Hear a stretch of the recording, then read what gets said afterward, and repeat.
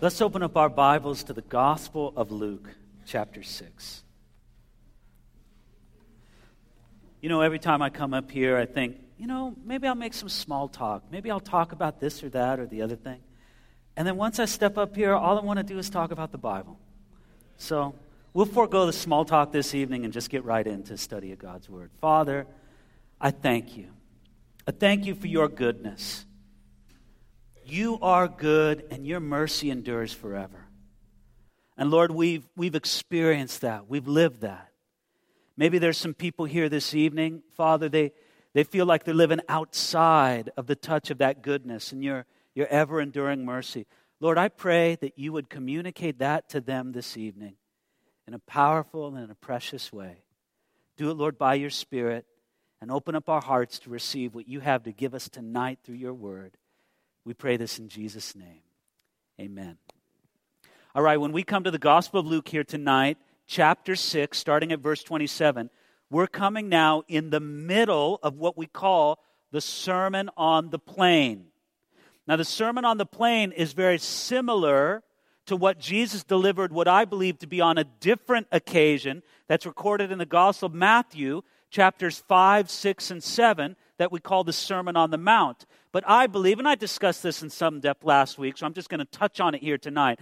I believe that this was basically Jesus' message as an itinerant preacher.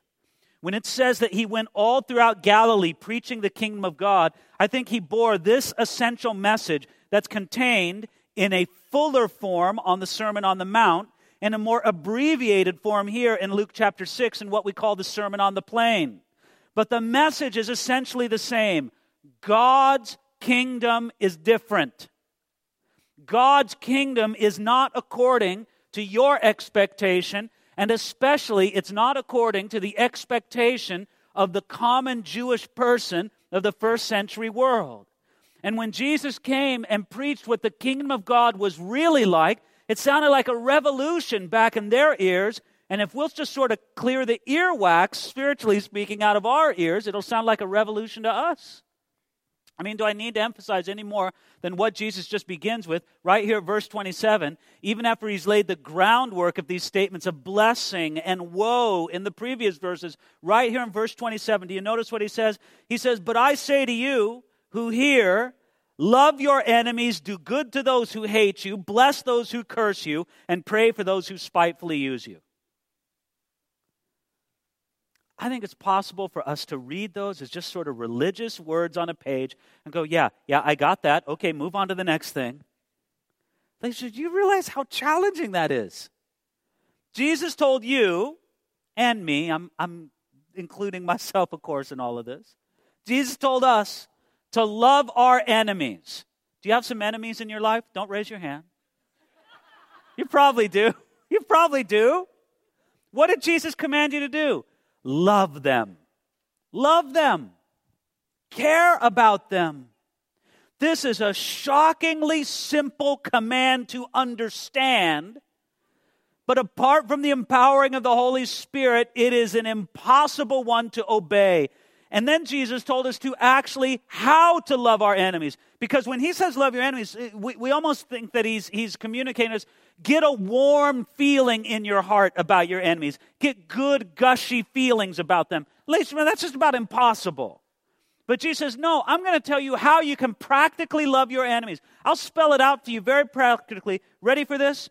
What do? You do good to them, you bless them, and you pray for them. If you have an enemy in your life, look for a way to do some good for that person.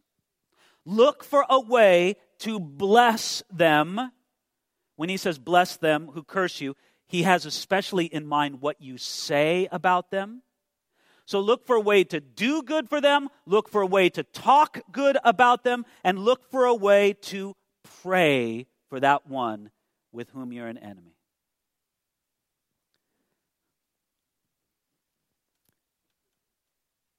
We're Christians, aren't we? But doesn't this press on? I mean, there's almost something that strikes us on the inside and says, no, that's not what he really meant.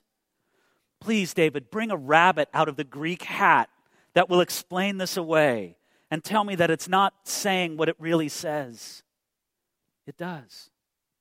Now, in a sense, I love the realism of this. Jesus recognized that we will have enemies. This plan of God's kingdom takes into account real world problems. I'll never forget when I was a student going to college, and this is in the early years of my college. I first went to Ventura College, the community college there. We lived in Ventura at the time. And I remember one time I was just walking through campus, and I saw on one of these little billboards in the midst of the campus, I saw this sign, and there were several of them sort of stapled up around the campus, and it said this. It said, "Enemies are friends whom we choose not to understand." I think Jesus would have ripped that poster down from the wall. He would say, no, you've got enemies. And you know what they are? They're your enemies. They're against you. They don't like you.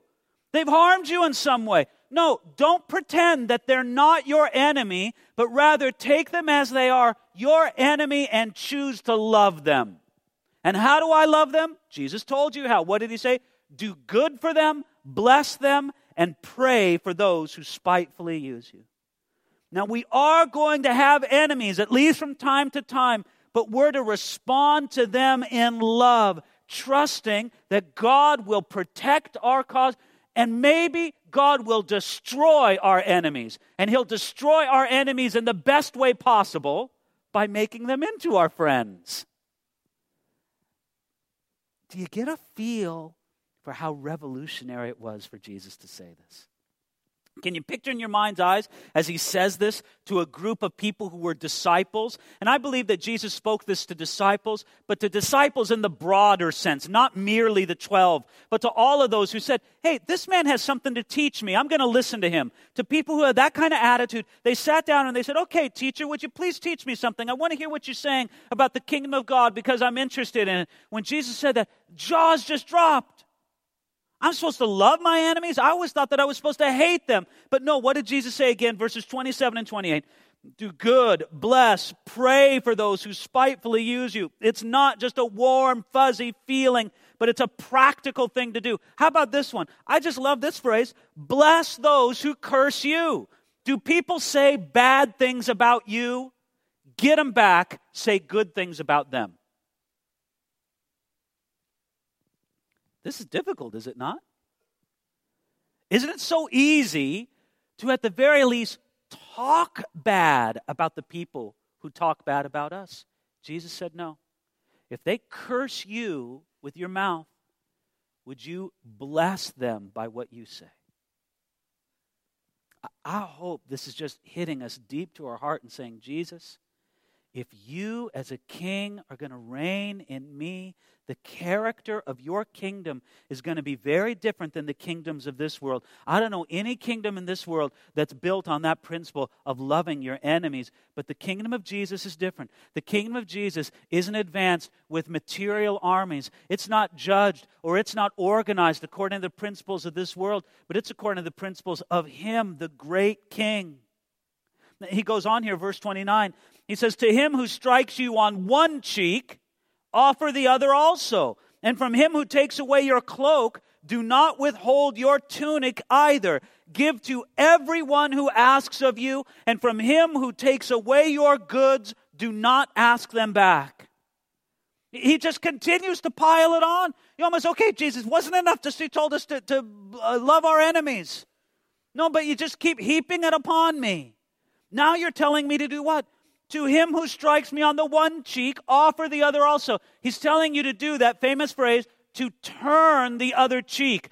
Now, ladies and gentlemen, this needs some explanation because I have to say, this has been grossly misunderstood. This has been understood by many people that Jesus was not giving people the right of physical self-defense. As if Jesus was saying something like this. If somebody takes out a baseball bat and hits you across the right side of your head, then you should just stand up and give him the left side of your head so that he can hit the other side of your head with a baseball bat. that you should do nothing to physically defend yourself, and some people have even said nothing to defend your family. Just turn the other cheek. Ladies and gentlemen, that is not what Jesus spoke about at all here. It was a classic phrase in Judaism of his day. To strike somebody on the cheek was to insult them. It wasn't having a physical attack. It wasn't a punch. It was a slap. And I'm going to use a little bit of a fanciful illustration here, but it's along these lines where you see that thing in the old movies where the guy takes off his glove, when he holds the glove and he strikes the other guy in the face. How dare you, sir? And he strikes him across the face. The strike with the glove says something. I'm insulting you to your face. You mean nothing to me. That's exactly the context and the phrasing that Jesus is using. He's not talking about a physical assault. Ladies and gentlemen, you have a responsibility to protect yourself and especially your family in a physical assault. But Jesus is talking about when somebody insults you. When Jesus says somebody's going to demean your character, when they're going to speak evil of you, when they do all of this, what should you do? And it's just amazing that Jesus says in this age where we're so concerned and so obsessed with sticking up for our own rights, Jesus says, well, just take it. Take it and say, okay, heap a little more upon me. He says that we should patiently bear such insults and offenses and not resist an evil person who insults us this way. Instead, what do? We trust God to defend us. And if anybody lived this, it was our Lord and Savior, Jesus Christ himself. Can you imagine all the times he was insulted, all the times his honor and his dignity was assaulted by wicked men who thought nothing of just saying the worst kind of things about Jesus? Do you know what they said of him? They publicly into his face said that he was born of fornication. They publicly into his face said that he was a drunkard, that he was a glutton, that he was a blasphemer. They called him every name in the book. They heaped so much scorn, so much insult upon him. And if there's any way to describe it in the greatest terms, it would be at his suffering and crucifixion. I still can't get out of my mind the vivid image that the Gospels tell us that when Jesus was crucified, when they beat him, when they prepared him for that agony of execution, that religious leaders, high men, lofty men with, business suits, so to speak, in that day, that they came up to him and they spit in his face. They jeered at him. They mocked him. They mocked the King of glory. And what did Jesus do? He patiently bore it. I'll receive it. I will do just what I said here. I will turn the other cheek. Now, nobody should think from this that Jesus meant that evil should never be resisted. Jesus demonstrated with his life that evil should be resisted. How about when he cleansed the temple by making a whip of cords and by driving out the money changers in the temple, which I believe he did twice. He did it once towards the beginning of his ministry, and he did it a second time towards the end, because in the 3 years in between, they pretty much forgot all about it. Jesus did that twice. No, Jesus knew how to address evil, and he knew how to resist it in the right way. He's thinking more of the personal evils that are practiced against us. And ladies and gentlemen, too, I want to make this very, very clear. It's also wrong to think that Jesus meant that there's no place for punishment or retribution in society. Jesus here is giving specific instructions for the disciple in his kingdom. This is what it means to be my follower and to follow my teaching. He's not telling you how to run a court system. He's not telling you how to operate the law of the land. No, instead, the Bible tells us very plainly, both in the Old Testament and in the New Testament. I'm thinking specifically in the New Testament at Romans chapter 13, where it tells us that God gives divine authority to the magistrate to punish evildoers. So he's not telling us how to set up a system of law or courts or that. He's telling you how to deal with it in your interpersonal relationships. And ladies and gentlemen, I've seen it. I've seen sometimes what I think is a painful sight among people who call themselves Christians. I've seen people who call themselves Christians and are all, we should just let the criminal go because, Jesus said turn the other cheek. And it doesn't matter how many people they've raped, robbed, or murdered. Just turn the other cheek. Isn't that what Jesus told us to do? And they quote that as being some kind of public policy that the civil society should follow, but they refuse to do it in their own personal life. Can't you see that they're exactly turning it around? Jesus was not giving instructions for the court of law, but he was telling you and me and each one of us how we're to conduct ourselves towards one another. I must turn my cheek when I am personally insulted, but the government has a responsibility to restrain the evil man from physical assault. Now, it's not just about insults either.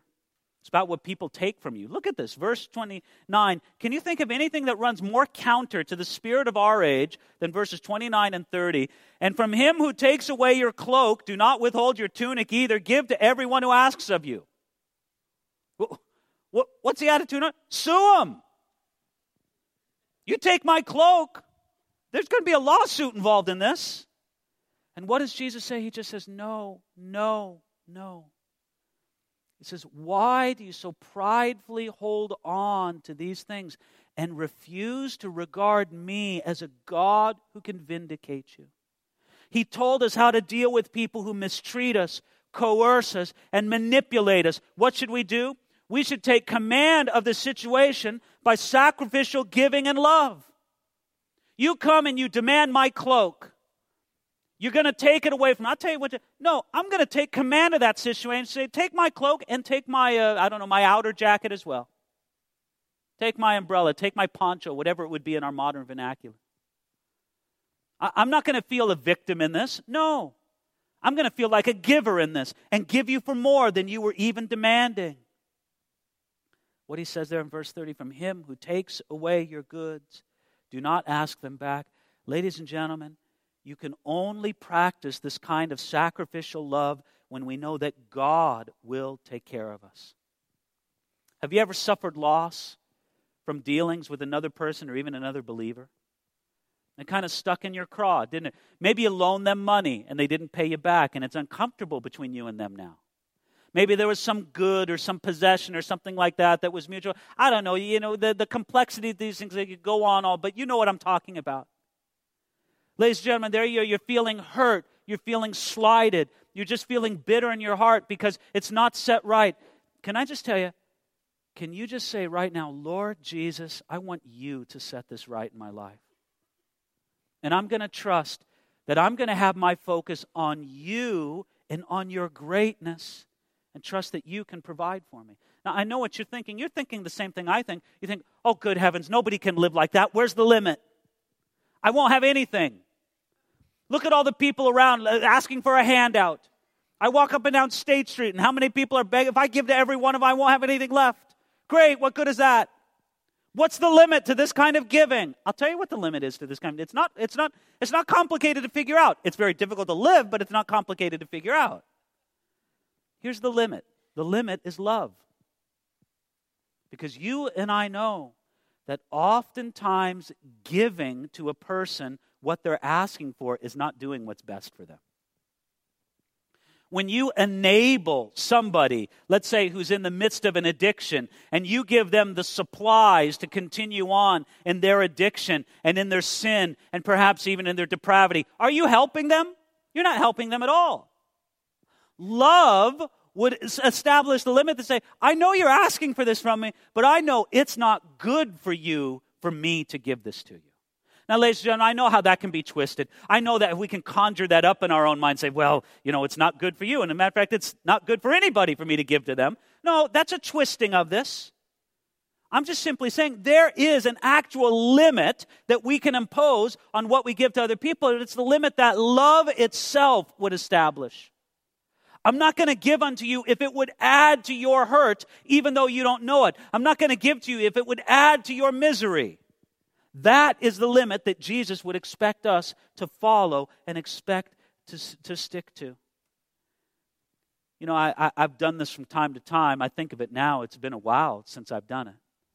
Sometimes when somebody would be, asking for a handout, I don't know if we call it begging anymore. Do we call it begging still? I really don't know. They're panhandling, whatever you want to call it, asking for a donation. There they are. And sometimes I would go and I'd take out a dollar bill, or maybe I'd take out a little bit more, and I'd say, can I give this to you? But before I give it to you, can I pray? And of course, they'd be delighted to have me pray. They have me pray all day long if I'm going to give them money. And then this is what I'd pray before I gave them the money. I'd say, Lord, I pray for this person as I give this money to them, and I pray for this money. And Lord, if this is a good person who's going to use this money for something good and for something, really beneficial in their life, or for food or for shelter, that I pray that you'd bless this money and that you'd bring them more.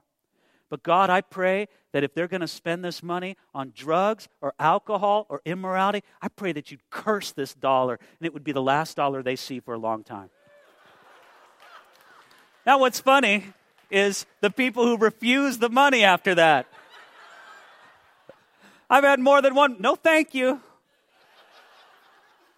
Well, of course, I'm sure that many others received it under false pretenses, but what I was trying to do, well, listen, not just give them, but maybe do some good in the situation. So I don't know, do we understand what I'm talking about here?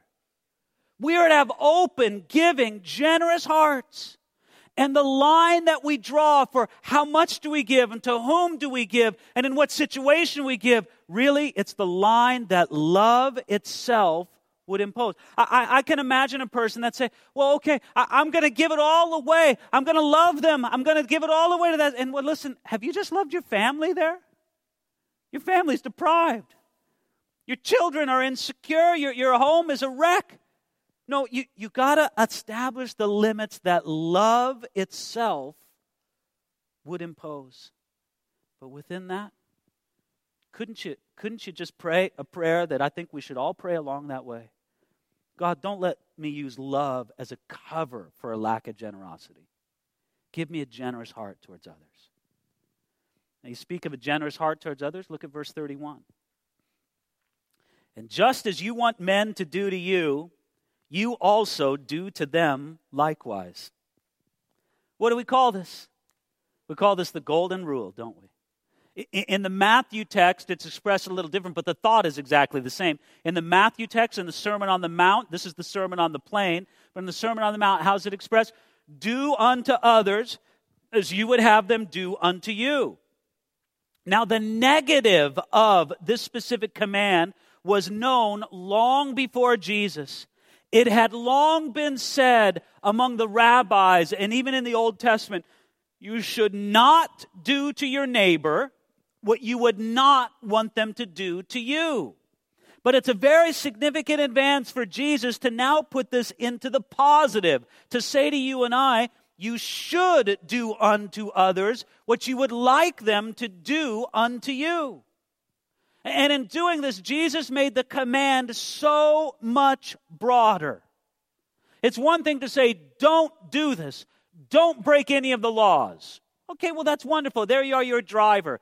Don't break any of the traffic laws. Okay, I won't do anything bad. But listen, you could say, I won't break any of the traffic laws, but I won't pull over to help that stranded motorist. You see, pulling over to help the stranded motorist, the law doesn't command you to do that, but love in your heart, that's the positive. And Jesus said, don't leave it just with saying, I won't perform the negative. But he said, no, you must also perform the positive. And this is what he says, verse 31. You also do to them likewise. And ladies and gentlemen, all I can say is that this principle applies in a very powerful way in our interpersonal relationships. I think it's true in particular among the body of Christ. Honestly now, if you feel that among the community of Christians, you're not being treated the way that you would like to be treated, why don't you go out and find some other people and treat them the way that you'd like to be treated? I've seen this, and it's just human nature. I don't mean to condemn it, but I do mean to expose it. Look, it's just this way. Nobody's friendly towards me. Nobody shows me any hospitality. Nobody invites me out to coffee. Nobody invites me out to lunch. All those things are probably true. How many people have you invited out to coffee?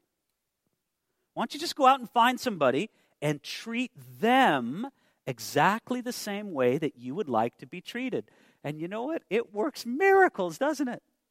Isn't there such beautiful power in that? It's so simple. Now, it's not easy to perform. You see, when we boil down the essence of what God requires to us in statements like, love your enemies and do unto other people as you would have them do unto you, those are very simple handles to grab hold of what God requires of us. But honestly, it doesn't make it any easier to obey. No one has ever consistently acted towards others the way that they would want them to be acted towards. But ladies and gentlemen, that's exactly what Jesus Christ wants to empower us to do as citizens of His kingdom. Because that's what He's laying out. He's laying out His manifesto of the kingdom, His agenda. This is what it's like to live in my kingdom. Let's continue on and just get our mind blown even more. Verse 32. But if you love those who love you, what credit is that to you? For even sinners love those who love them.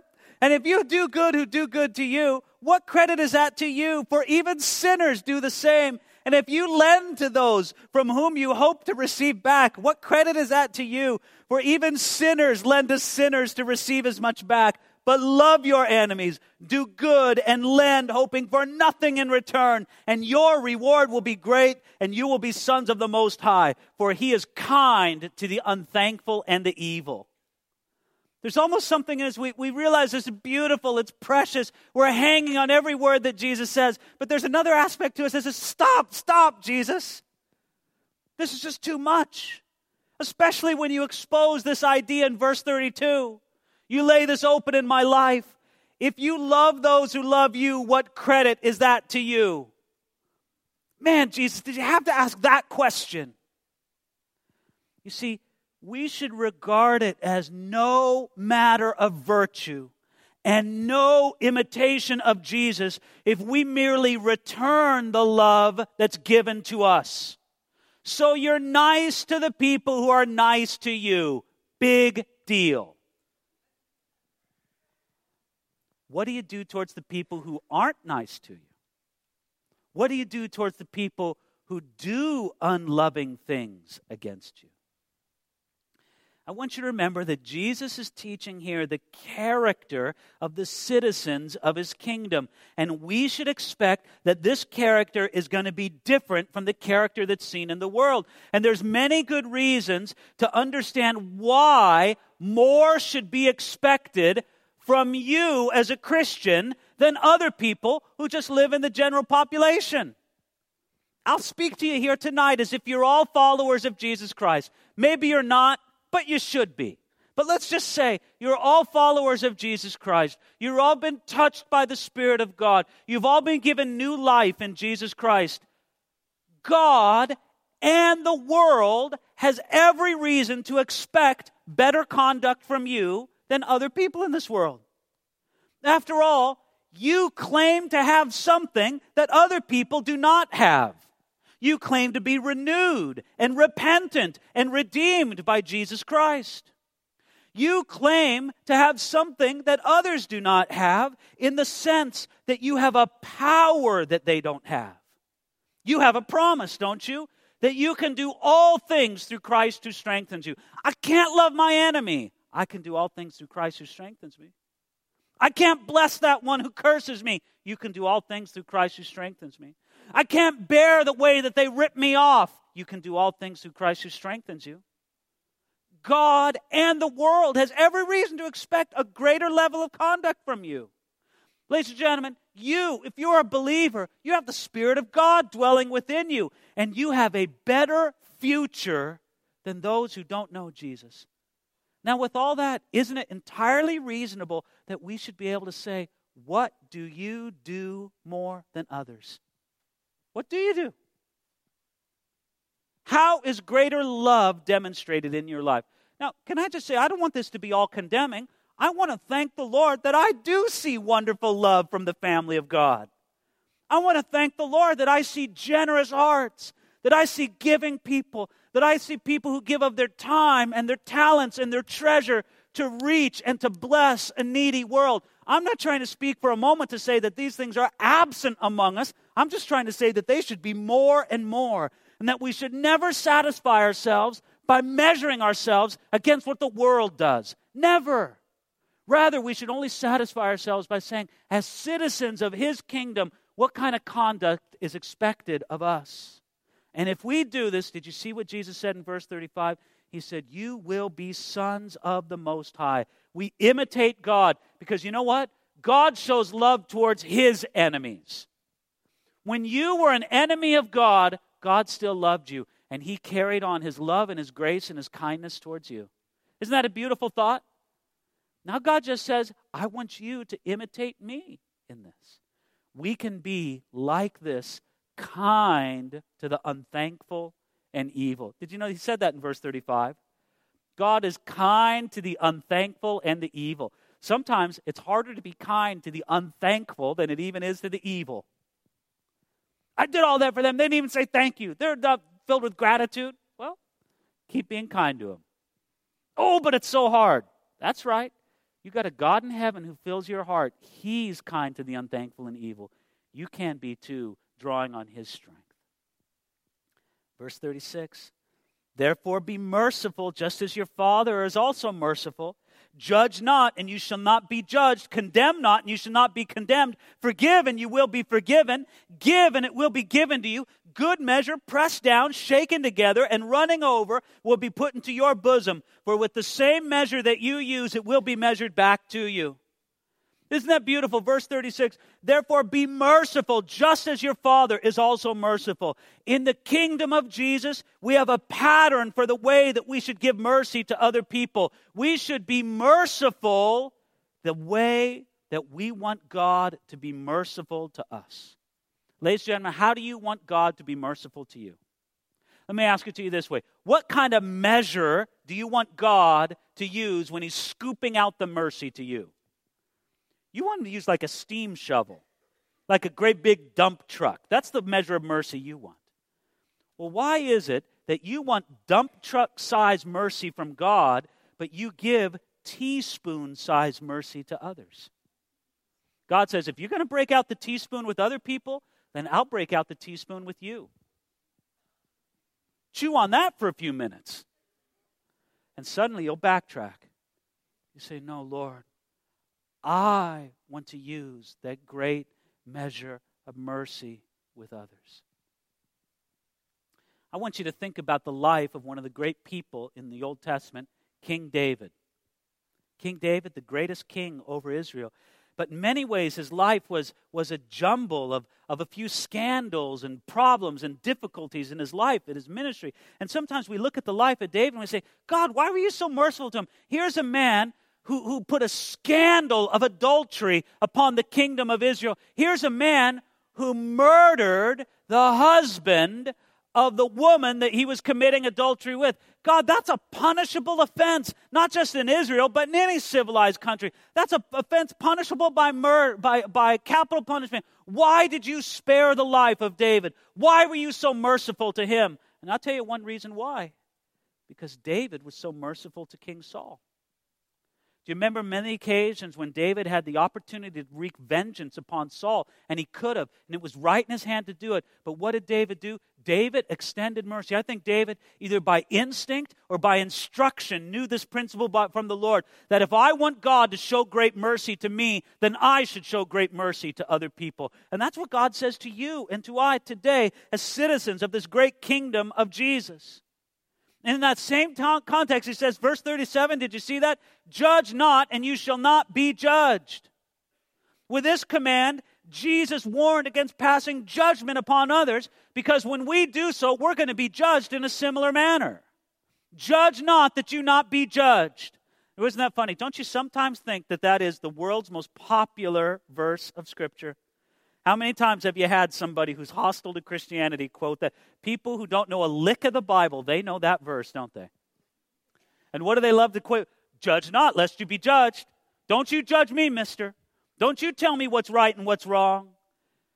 Now, of those people who seem to know nothing of the Bible, yet they seem to know this verse, Most the people who quote this verse have no understanding of what Jesus said. This is what they think or maybe hope that Jesus said. They hope that Jesus said something like this: you are absolutely forbidden to pass any value judgment on any kind of sin or lifestyle whatsoever. You are forbidden from doing it. You can never look at anybody's life and say that's good or that's bad, that's sinful or it's not sinful. You're absolutely forbidden from doing that. Ladies and gentlemen, I'm here. That is not what Jesus said here at all. Matter of fact, a little bit later in the same sermon, in Luke chapter 6, verses 43 through 45, which I thought we might get to tonight, but now I'm not so sure. But anyway, Jesus commanded us, He commanded us to know ourselves and to know others by the fruit of their life. How can you know yourself or anybody else by the fruit of their life unless you assess the fruit of their life in some way? Jesus called you and I, at least on some level, to be fruit inspectors. And to do so, you must exercise the faculty of judgment in some way. You see, ladies and gentlemen, the Christian is called to show unconditional love. But we are not called to show unconditional approval.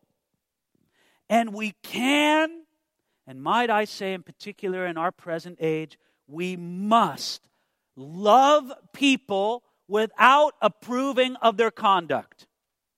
I don't approve of your conduct. Matter of fact, your conduct makes me sad for yourself and the damage that it wreaks in your life. But I love you and I care about you. And I don't condemn you, but I care about you. So this does not prohibit examining the lives of others. But ladies and gentlemen, it certainly condemns the spirit in which we many times examine the lives of other people. You want to know a great example of unjust judgment that Jesus spoke against here? A great example of it is the woman who came to anoint the feet of Jesus with oil. Do you remember that occasion? It's in Matthew chapter 26, verses 6 through 13. This woman came to anoint the feet of Jesus with oil, and she poured out this precious ointment, and she wiped the feet of Jesus with her hair, and she just gave this great outpouring of love. And what did the disciples do? They stand back and they said, what a waste this is. What terrible motive she has. What an awful woman they shouldn't be doing. Ladies and gentlemen, that was unjust judgment. She was doing something beautiful and precious before the Lord, but they had a rash, a harsh, and an unjust judgment. Do you want to know how you really do break this command? You don't break this command by calling sin, sin, or by refusing to approve of every conduct that takes place in our society. But I'll tell you where you do break this command. You break this command when you choose to think the worst of other people. You break this command when you only speak to other people of their faults. You break this command when you judge an entire life by its worst moments. Would you want your life to be judged by its worst moments? But sometimes we do that, and that's judging unrighteous judgment. We break this command when we judge the hidden motives of others. We break this command when we judge others without considering ourselves in the same circumstances. We break this command when we judge others without being mindful that we are going to stand in the same judgment. You see, look at what Jesus said right there in verse 37. He said, condemn not and forgive. You see, it goes beyond just judging. You're not to condemn and you're not to withhold forgiveness. Ladies and gentlemen, it's really very simple. Jesus says it very plain, verse 38, that with the measure you use, it will be measured back to you. Now, if that's true, then what should you do? He says in verse 38, give and it shall be given to you. Good measure, pressed down and shaken together and running over. Jesus encouraged us to have a freedom in giving that doesn't worry about giving too much. Do you worry about giving out too much forgiveness? Don't. Do you worry about giving out too much mercy? Don't. If it's true mercy. Again, what limit then do I apply? Ladies and gentlemen, you apply the same limit as always. What's the limit? Love is the limit. And we recognize that sometimes unconditional approval or support of somebody in their condition isn't loving them. It's moving them towards destruction, not towards something good.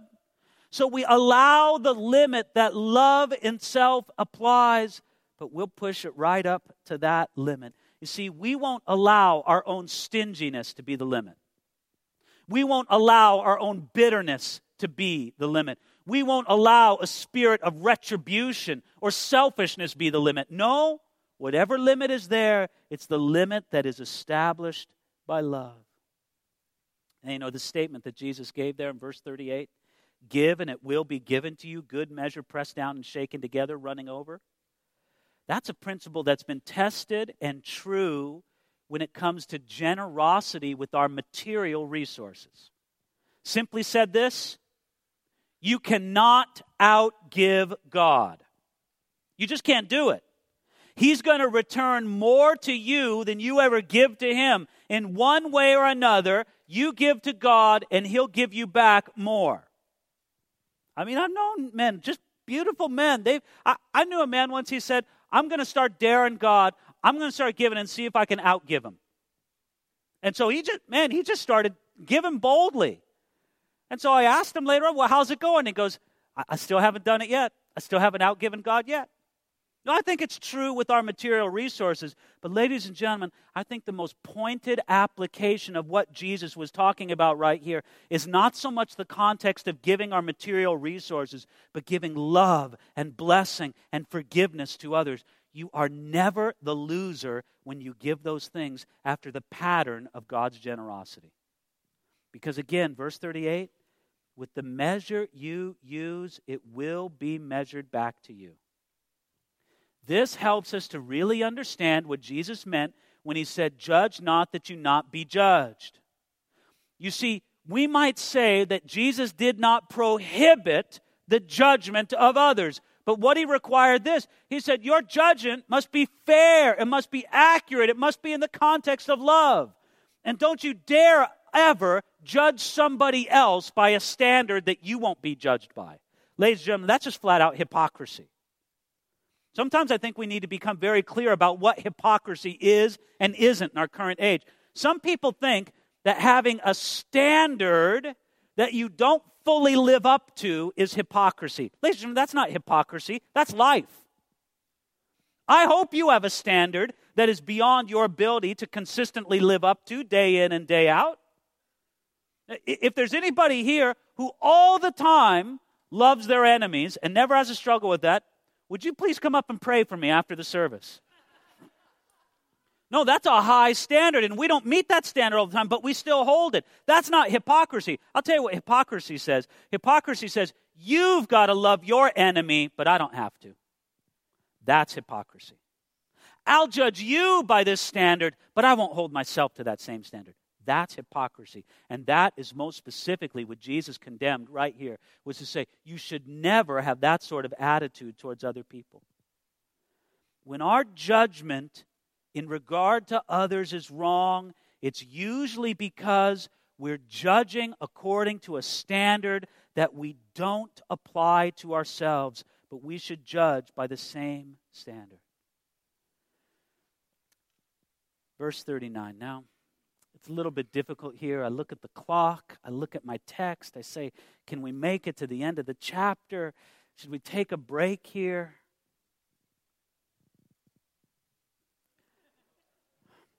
And He spoke a parable to them. Can the blind lead the blind? Will they not both fall into the ditch? A disciple is not above his teacher, but everyone who's perfectly trained will be like his teacher. And why do you look at the speck in your brother's eye, but do not perceive the plank that's in your own eye? Or how can you say to your brother, brother, let me remove the speck that is in your eye, when you yourself do not see the plank that is in your own eye? Hypocrite! First remove the plank from your own eye, and then you'll see clearly to remove the speck that is in your brother's eyes. Ladies and gentlemen, this is obvious. Can the blind lead the blind? The answer to that is no. And so we should never look to blind men to lead us, nor should we try to lead others in our blindness. And I think Jesus is making a subtle, or perhaps not so subtle, reference to all the teachers of His day who taught a kingdom of a different agenda. Now he's saying, no, those people who taught you that the kingdom of God was all about retribution and the exaltation of a present kingdom and all the rest of it. No, all that sort of it. That's the blind leading the blind, but I'm here to give you life. I'm here to give you truth. And in those words of Jesus, we see the guilt of those who are the blind leaders of the blind. But we also see the responsibility of people. You've got a responsibility to make sure that those who you follow are not blind. Why? Because a disciple will imitate its teacher. Verse 40, a disciple is not above his teacher. Now, a disciple is much like a student, but the idea of disciple in the New Testament is not only a student, but it also denotes a personal connection to the teacher. It's not just the giving of information, but it was really to be a follower of that person. And in this way, the disciple would never be greater than the teacher. So Jesus says very plainly, everyone who's perfectly trained will be like his teacher. Therefore, you better take great care to the teachers that you follow. Ladies and gentlemen, you're going to be like the people that you allow to teach you. I'm not saying perfectly. I'm not saying in every measure, but in at least some regard. So doesn't that put some responsibility upon you and upon I to be very discerning upon those people that we'll receive as teachers into our life? That's the one aspect of what Jesus got at here. But you saw the other aspect in verse 41 where he says, why do you look at the speck in your brother's eye, but don't perceive the plank in your own eye? Isn't this a beautiful humorous figure that Jesus uses? He thinks about a guy with a little, piece of sawdust in his eye. Then another guy with a great big 2x4 sticking out of his. It's like something out of the Three Stooges. Here, let me get this speck that's in your eye. Swings his head, hits you in the head with the 2x4. No, I've got it. Hits you in the head again with the 2x4. It's an absurd figure, but it's humorous. Jesus is trying to inject a little bit of humor here. We're grateful for it because Jesus' teaching is very heavy. And Jesus said, well, let me lighten it up a little bit. Look at this picture. There's a man with a great big board sticking out of his eyeball, and he's out there trying to correct the speck in somebody else. It's foolish. Now, by the way, Jesus said, not that you shouldn't care about the speck in your brother's eye. He said, go ahead and remove it, but what do you do first? First, you get that stupid plank out of your own eye. And isn't this where we fall short and where we fall guilty many, many times?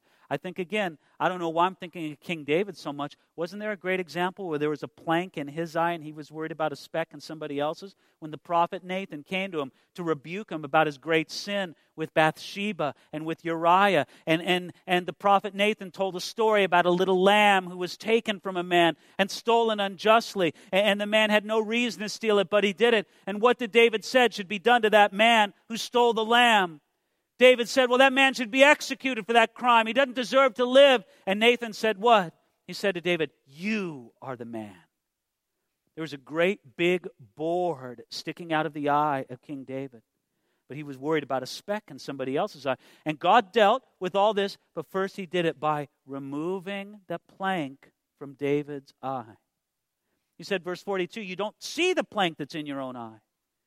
It's not easy to see. Ladies and gentlemen, we all have blind spots. Shouldn't this just make a little more humble in our walk before the Lord? Can we just grab on to this note of humility and say, I don't see it all. I don't know it all. Rather, I want to remain humble and contrite before the Lord. I want to appreciate right now that there may be sin in my life that's perfectly obvious to everybody else, but I myself don't see it. If you really think about that, you're not going to be able to sleep tonight. That's frightening, isn't it? There may very well be sin in your life that's totally obvious to anybody who spends 15 minutes with you. But you yourself, no. What are you talking about?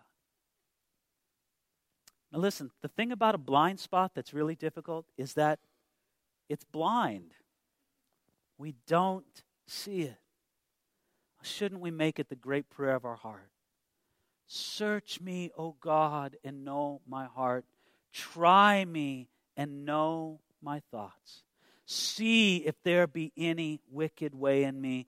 Lead me to the way everlasting. Verse 43, for a good tree does not bear bad fruit, nor does a bad tree bear good fruit, for every tree is known by its own fruit. For men do not gather figs from thorns, nor do they gather grapes from a bramble bush. A good man out of the good treasure of his heart brings forth good, and an evil man out of the evil treasure of his heart brings forth evil. For out of the abundance of his heart, his mouth speaks. Oh, you may not be able to see it, but other people will. It's evident what's in your life. Your life displays what's in your heart. And I know you think you hide it pretty good.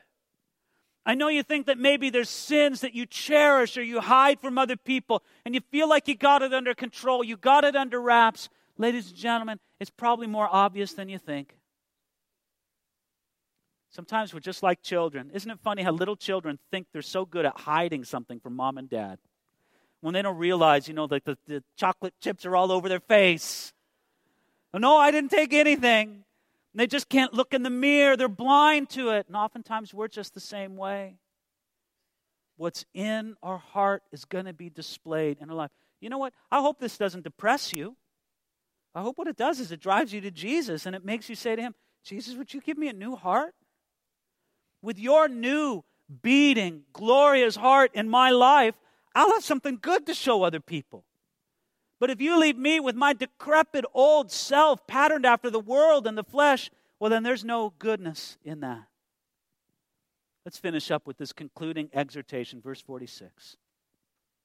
But why do you call me Lord, Lord, and do not do the things which I say? Whoever comes to me and hears my sayings and does them, I will show you whom he is like. He is like a man building a house who dug deep and laid the foundation on the rock. And when the flood rose, the stream beat vehemently against that house and could not shake it, for it was founded on the rock. But he who heard and did nothing is like a man who built a house on the earth without a foundation, against which the stream beat vehemently, and immediately it fell, and the ruin of that house was great. What a sobering question Jesus asked in verse 46. What's the question? Why do you call me Lord, Lord, and do not do the things which I say? He made a distinction between those who merely make a verbal profession of faith and those who actually hear and do what Jesus said. You see, we got to use the language of Lord, Lord. You can't be rescued unless you say Lord, Lord. But it's not enough to say Lord, Lord. You've got to say Lord, Lord, and then listen to what Jesus says. This applies to so much in our life, and it's very, very powerful to think that Jesus put this in the form of a question. It's as if he draws near to us and looks at us eye to eye, and he says, why? Why do you call me Lord if you're not going to do what I say? Either stop calling me Lord or do what I say. Why? Why would you do this? Are you so enthralled with having a spiritual veneer, with people admiring you for some supposed spirituality, that you're just content to say the right things without actually having it lived out in your life? But no, Jesus says beyond that, why? Why? G. Campbell Morgan said something very powerful. He said, each soul guilty of the wrong referred to must face this why alone. And all that need be said is that to do so will inevitably be to discover the unworthiness of the reason. Jesus asked you why. Well, what answer could you give? Well, Jesus, I said, Lord, Lord, but I didn't do what you said because it was so unpleasant. It was so boring to do what you said. Because all my friends weren't doing what you said. Because. There are going to be people who stand before Jesus on the day of judgment. And he's going to ask them that question. He said, you called me Lord, but you didn't do the things I said. Why? Can you understand? Nobody is going to have an adequate answer to that question. Nobody's going, well, Jesus, I'll give you the 5-point plan as to why I didn't do it. And no, it'll make a lot of sense and it'll excuse me before you. No, every mouth will be stopped and it'll just be a condition before the Lord and say, Lord, what a foolish person I was. What a terrible life I've lived. It was like the man, verse 49, who did nothing. Merely hearing God's word isn't enough to build a good foundation. You have to build upon it by not just hearing, but doing. You know what? Like every good preacher, Jesus concluded his message with a real call to decision. What are you going to be like? You're going to be like the man who builds his house on the sand and it's all washed away in the flood? Or are you going to be like the man who builds his house on the rock? You decide. I'm calling you to decision. That's how Jesus ended this great sermon on the plain. You decide. And the decision comes to us today. Jesus, you've told me in these very powerful words something of what it means to be a citizen in your kingdom. Now, do I want this kingdom? Or will I turn my back on it? I pray that for all of us here tonight, God has awakened our soul to a new understanding of what this kingdom is like. And to say, Jesus, won't you build in me that character, that personality of a true kingdom citizen? Father, that's my prayer for each of us tonight. Lord, we look at this and part of us despairs because we know that we can never earn our right standing before you by performing these things. We know that, Lord. Instead, our right standing with you is a gift of what you've given us on the cross. But Lord, now, having been put into right standing, we who believe, we say, Jesus, work in us the character of true kingdom citizens. Help us to live these things better tomorrow than we live them today, and better next week than we did this week, and better next year than we do this year, all the way up until either you return for us and draw us to you in the heavenlies, or that day when we come and meet you at the end of our earthly days. You are our King, Jesus. Work in us the character of kingdom citizens. We pray this in Jesus' name.